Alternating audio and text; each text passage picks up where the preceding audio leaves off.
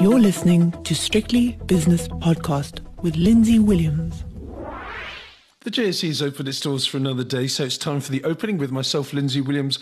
Good morning. Let's go straight to the Stock Exchange News Service of the JSE now, and the two big standout announcements are both concerning Naspers and Prosus. They're both the same thing. It's essentially an article has appeared in an Asian publication that suggests that a Chinese state-owned investment company is about to buy all the shares in Tencent. Now, Naspers and Prosus have both come out and said this is a load of codswallop, but nonetheless, the market seems to believe it, because I'll give you those prices in a minute, but you'll see from the reaction that Naspers can deny it as much as they like, but somebody likes it and has used it as an excuse to buy a lot of Naspers and Prosus shares.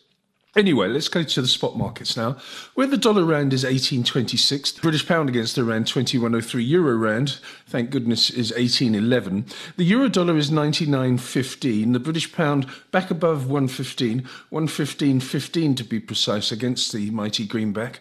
Last night in the States, red across the board, nothing too dramatic. Dow Jones was the best off with a merely 0.4% fall.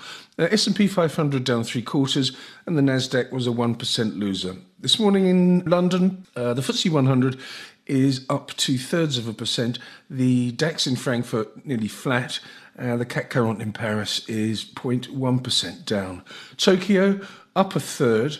Shanghai up 2.6%. Hang Seng, again, people believing the China story, 750 points higher, or 5.1%, with the all-share in Sydney up 1 2/3. The gold price, $16.45, which is up $9 an ounce. Platinum is down 7 to $9.43. Palladium up $36 an ounce to $18.57. Elsewhere, I've got the US 10-year Treasury bond yield only just clinging on to 4%, just a fraction above 4%, in fact. On the commodities markets, crude oil up 1.4%, $87.76, West Texas. Brent crude oil, $94.43, which is up 1 3/4. Natural gas prices, after a really good day yesterday, have fallen back by 2.5%.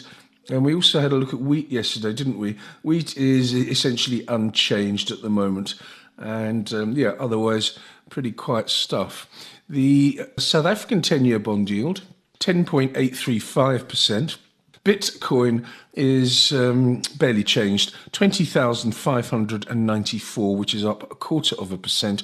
And S&P 500 futures, having a look towards later on this afternoon's real opening of Wall Street, let's call it 3,900, up around about 0.5%. So a good session so far for S&P 500 futures. Let's have a look now at some of the early movers on the JSE. Naspers, 12.4% up. Prosus, 11 2/3% higher.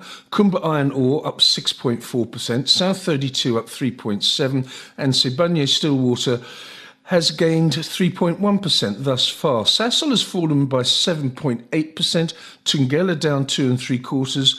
Mondi PLC down 1%, and the Distill Group down nearly 1%. As for the major indices, after around about 25 to 30 minutes of trading, they look like this. Resources stocks, 1.25% higher. Industrial shares, because of Prosus Naspers, of course, 3.2% up. And Financial 15 index is a 0.4% gainer. Whereas the Top 40 index, what a good session so far. It's only early days, but very good, because it's up just over 2% to 61,252. And the overall index, 67,883. That's a 1.8% gain for the all-share. I'll be back later on with It's My Money, brought to you by Brentus Wealth, and of course, the double-header Dream Team edition of the 5 o'clock shadow. So please join me for both of those. The views and opinions expressed in these podcasts are those of Lindsay Williams and various contributors, and do not reflect the policy, position, or opinion of any other agency, organisation, employer, or company associated with strictlybusinesspodcast.com. Assumptions made on the analyses are not reflective of the position of any other entity other than the speaker or the author. And since we are critically thinking human beings, these views are always subject to change, revision, and rethinking at any time. Please do not hold us to them in perpetuity.